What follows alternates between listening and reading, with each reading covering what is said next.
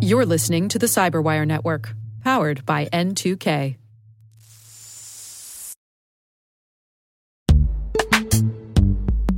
This episode is brought to you by Palo Alto Networks, the leader in cybersecurity.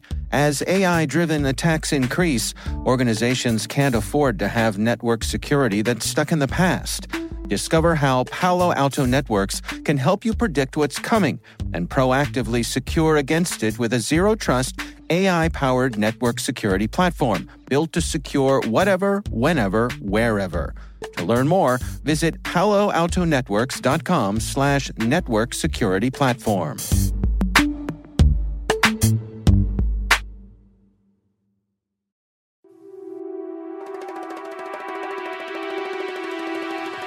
Hello, and welcome to Spycast from the secret files of the International Spy Museum in Washington, D.C. I'm Peter Ernest, the executive director of the museum. I served for some 36 years in the Central Intelligence Agency, largely as what is called an operations officer or a case officer. Every month we'll be bringing you interesting talks with visitors, with authors, and with others who have something to do with the world of intelligence and espionage. Well, welcome to Spycast number 2.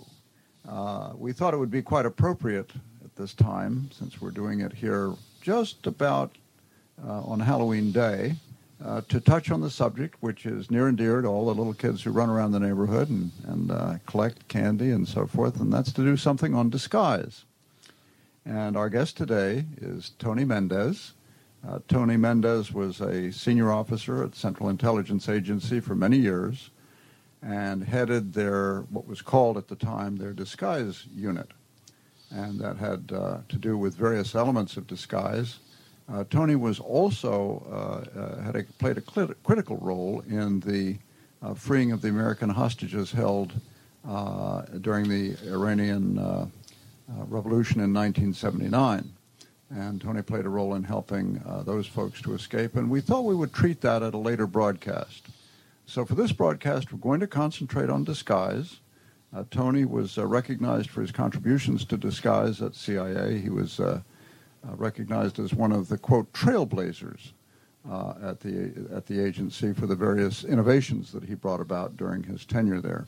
Tony, welcome to Spycast. Thank you, Peter. Happy to be here on Halloween Eve. Now, I'm taking it for granted. You look just like I always remember you, so you're not wearing anything, are you? Well, as a matter of fact, it's not even me that's here. It's my Okay. wife, Jonna, All right. the other master of disguise. Tony, let me start out by just asking you what you mean by disguise. You know, I think for many people, they hear the term disguise, and right away they think, well, that's easy. You just have somebody wear a mustache and a wig that goes with their hair coloring, and that does the job. What do you mean by disguise? Most people, when they think of disguise, they think of a pair of phony glasses and a mustache and a floppy hat. But in fact, disguise is more than that. It's really about the whole person and their whole lifestyle, their mannerisms, their pattern of activity, and so forth. So it's not the facial oval. For instance, the Gestapo, when they were trained to follow people, were trained not to focus on their profile, not on their appearance, but on their gait, the way they walked. So that's a very important part of it. That's one of those gross features. And so if you're out there on the street, you've got to understand the whole person and their whole pattern of activity. And if you take that away and alter it one piece at a time, you have invisibility. So you would be looking at, and I know your role, for example, was in many cases advising case officers or operations officers, as they're called in the clandestine service, on how to use a disguise. That is, customizing something for them and training them, in effect, on how to use it. Quite often we would give them a disguise as sort of a parachute, if you would, something that they would take to them to the field, with them to the field. If they found a need for it, then they could use it. But the more important activity was actually getting inside of their operations, finding out what they were trying to accomplish, and then building a solution to that. And sometimes it wasn't a disguise at all. It might be an illusion that you were creating or misdirection, so that you draw a person's attention away from them so they can do their thing. So we've got, of course, we have two movies on the street right now, The Illusionist and The Prestige, both of which involve misdirection and illusions. And in fact, we dealt with illusionists. A lot of our work was with the field of magic, people in magic who were like us. We were the technical services arm of the espionage business in the CIA. Well, there's a technical arm to the magic world, too, and they're called magic builders. And so we had some of those as consultants, and we learned a lot. It's interesting to hear you talk about advising someone on their case and finding that what they really needed was not a physical disguise, but, for example, an illusion or a misdirection of some kind. In other words, you needed to know the entire context that they were working in. And so often I think where technical advisors go wrong or have a problem is they don't understand the context, whether it's disguise or anything else, but specifically in the area of identification, modification, or whatever. And for you, a major element was the behavior. Yes, and not only that, if I came up with an idea, a solution, very often I would go out and try it myself to make sure that it would work. I remember a case in South Asia where I was asking a fellow to find a dead drop with a disguise on and then put that disguise on in a dark park and then come out and walk down the street and enter a building. But I didn't know if you could actually find the disguise, so I went out to find it and see if I could put it on. And as I was coming out and walking down the street, I ran into a person walking a big black dog. Well, I suddenly worried about the dog. What would the dog see in the dark? Well, it turns out the dog didn't see any more than the person did. But it's always good to dry run these things. Yeah. Now, a dead drop, of course, is by that I'm understanding a place where you conceal things and it's in a hidden area. Usually. Yeah, as a matter of fact, a person was assigned to place the disguise, which was in a dark plastic bag up on a wall that backed up to this park. So that was the idea. You could load the drop from inside her residence. Let me just jump forward a little bit, Tony. I know, like me, much of your experience was in the Cold War, although I know both of us have lectured and been called on to advise people even since then. But let me ask you, I think our listeners would be interested. We identify disguise with, you mentioned the Gestapo, World War II, the Cold War. We're up against a very different kind of challenge today, this whole business of terrorists. And terrorists can come from any country. They often, as you know, are small groups of people, very difficult to penetrate for intelligence and law enforcement folks. What would be the applicability of disguise in this broad sense against working these new targets? Well, these new targets are in areas that are very hostile. It's sort of a dangerous environment. We had places like that during the Cold War, and we used a lot of disguise techniques in order to get things done. But if you've got a very hostile sort of environment like you have in places like Iraq and Afghanistan and so forth, that's when disguise really comes in very handy. For instance, something that is used quite often in that kind of a venue is the veil. The veil, it's a shooting offense if you were to look under the veil. So you have to know that a lot is going on underneath the veil out there. What you do is you pick benign presence that already exists out there on the street in those kinds of environments. Somebody who is young and male alone out there at night is very threatening. But somebody who is old and male or female is considered to be non-threatening. And so you have to know that we're aging a lot of young people so that they look benign.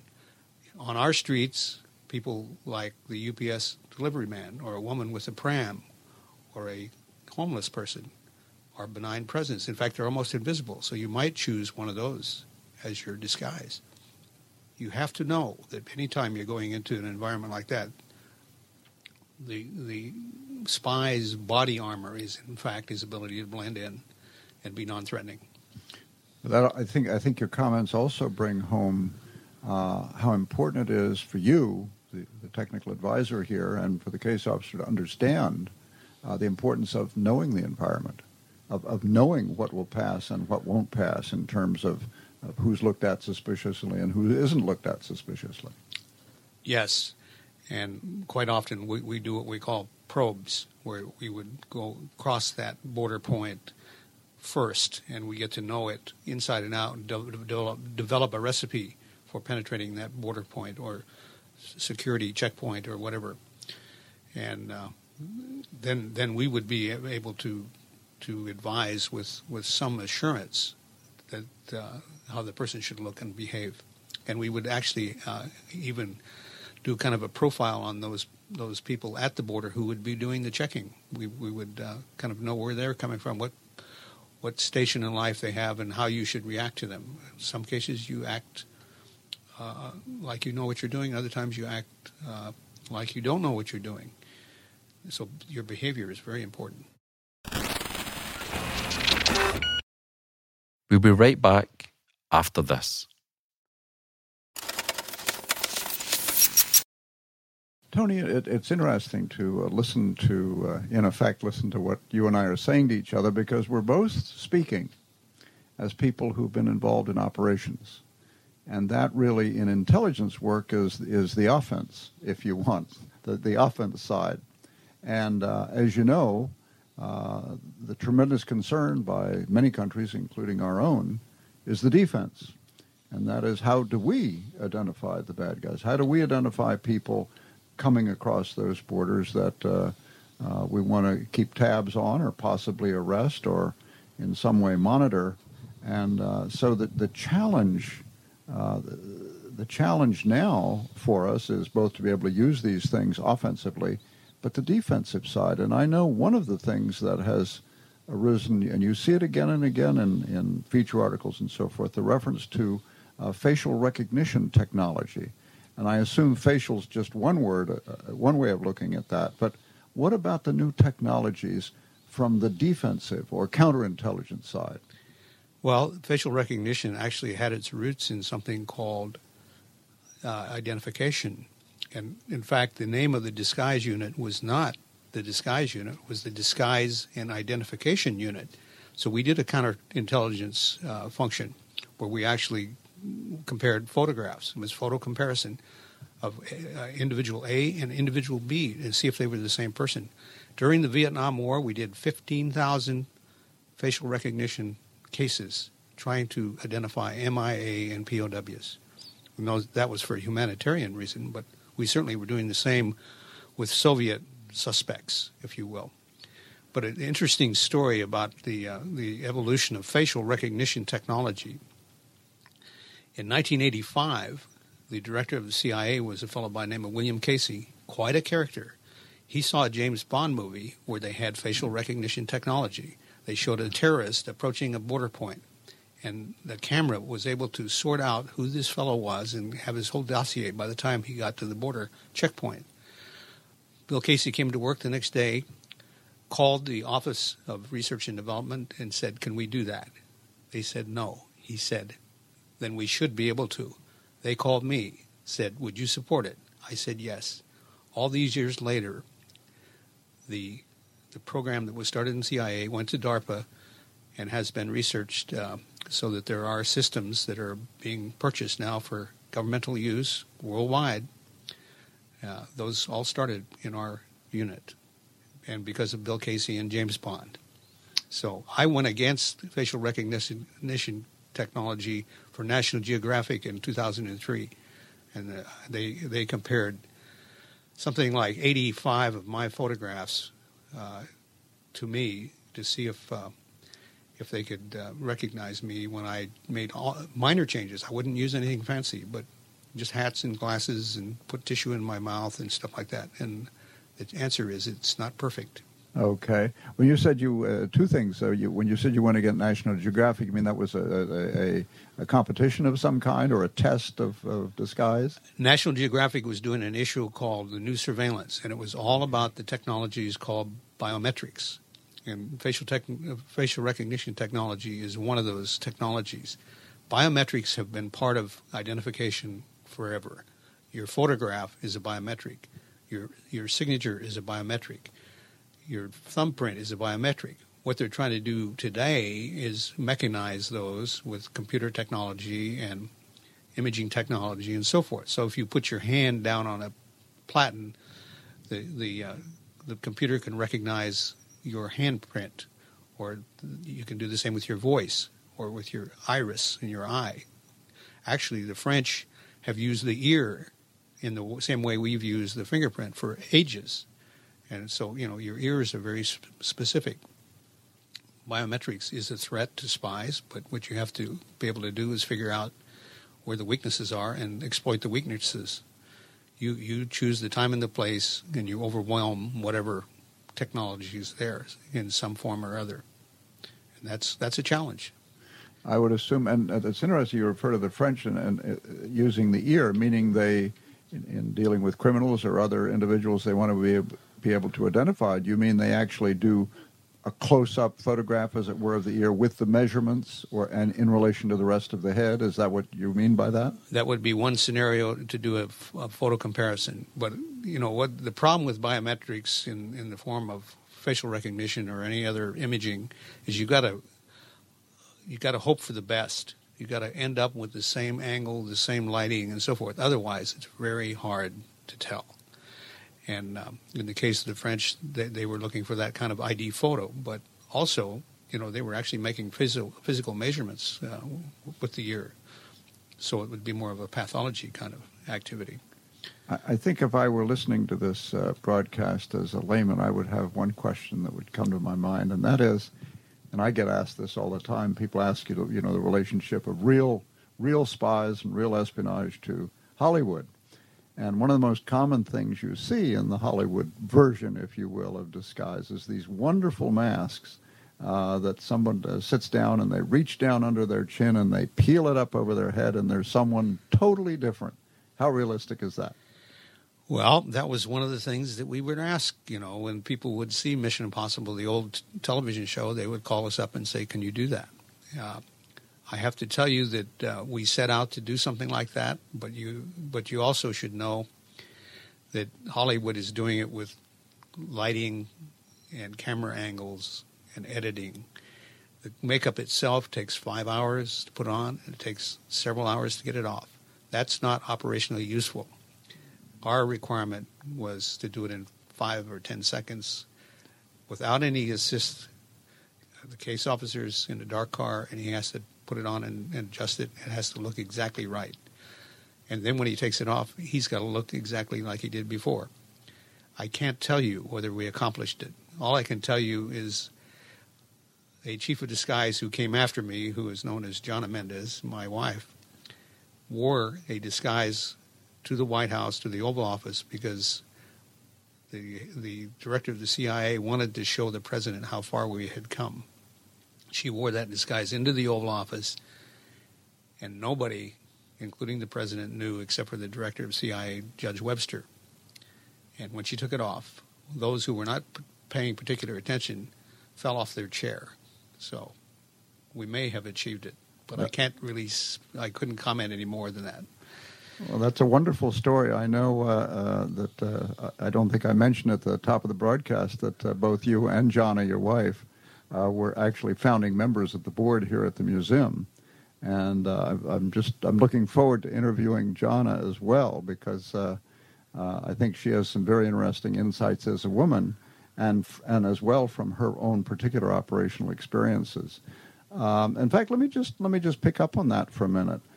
In advising, in being a technical advisor to case officers, you're dealing with both men and women.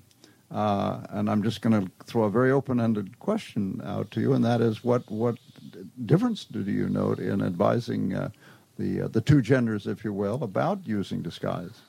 Well, typically males feel that they don't need disguise because it tends to diminish their maleness or something. I don't know.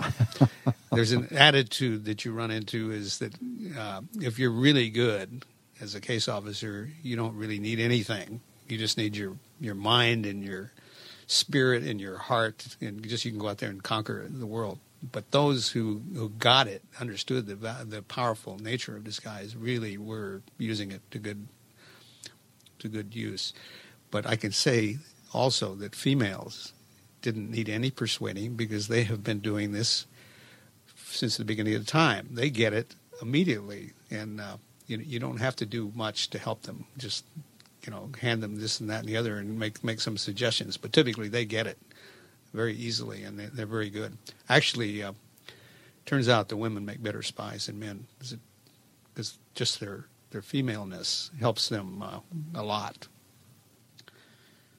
Well, that's very interesting. The of course, the using makeup and that sort of thing. I also think in the case of the female, case of the woman, there's more that jumps out at you that can be changed right away. In other words, just the wearing of the hair, the whole use of makeup, the dress, and so forth. There's much more going on there than with most men. Men, in some ways, are fairly boring. That is, it's a jacket and tie, or wow, maybe it's a jacket and no tie. That's really something. That's a big deal. And so men, even in going from casual to formal wear to one thing or another, don't really change a whole lot. Women, there's much more going on depending on what event they're going to or how they're feeling that day. The idea of role playing, though, fits in very, very significantly into all these scenarios. And there's some people, be they male or female, you can hand them 12 pounds of makeup and they put it on and they don't change a bit. But if there are others, you could hand them a stick and say, this is a cane. Build a whole character around it, and they can immediately change their nature and their mannerisms and their look and become somebody else. And that's a really good person to work with in operations. So part of it is the actor within. Some people have more potential in that realm. Absolutely. It's all about demeanor. It's not the quality of the disguise. It's the quality of the bearer. It's very important. Okay. Well, Tony, why don't we end on that note? And I want to thank you very much for coming in today, and wish you and Jana a happy Halloween, and look forward to talking to you later about the 1979 hostage crisis. Absolutely. Thank you. Well, we look forward to continuing this dialogue with you, and we'd like to know if you have any comments or questions on today's Spycast.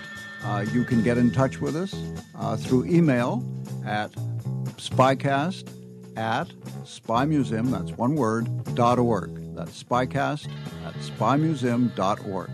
Thank you.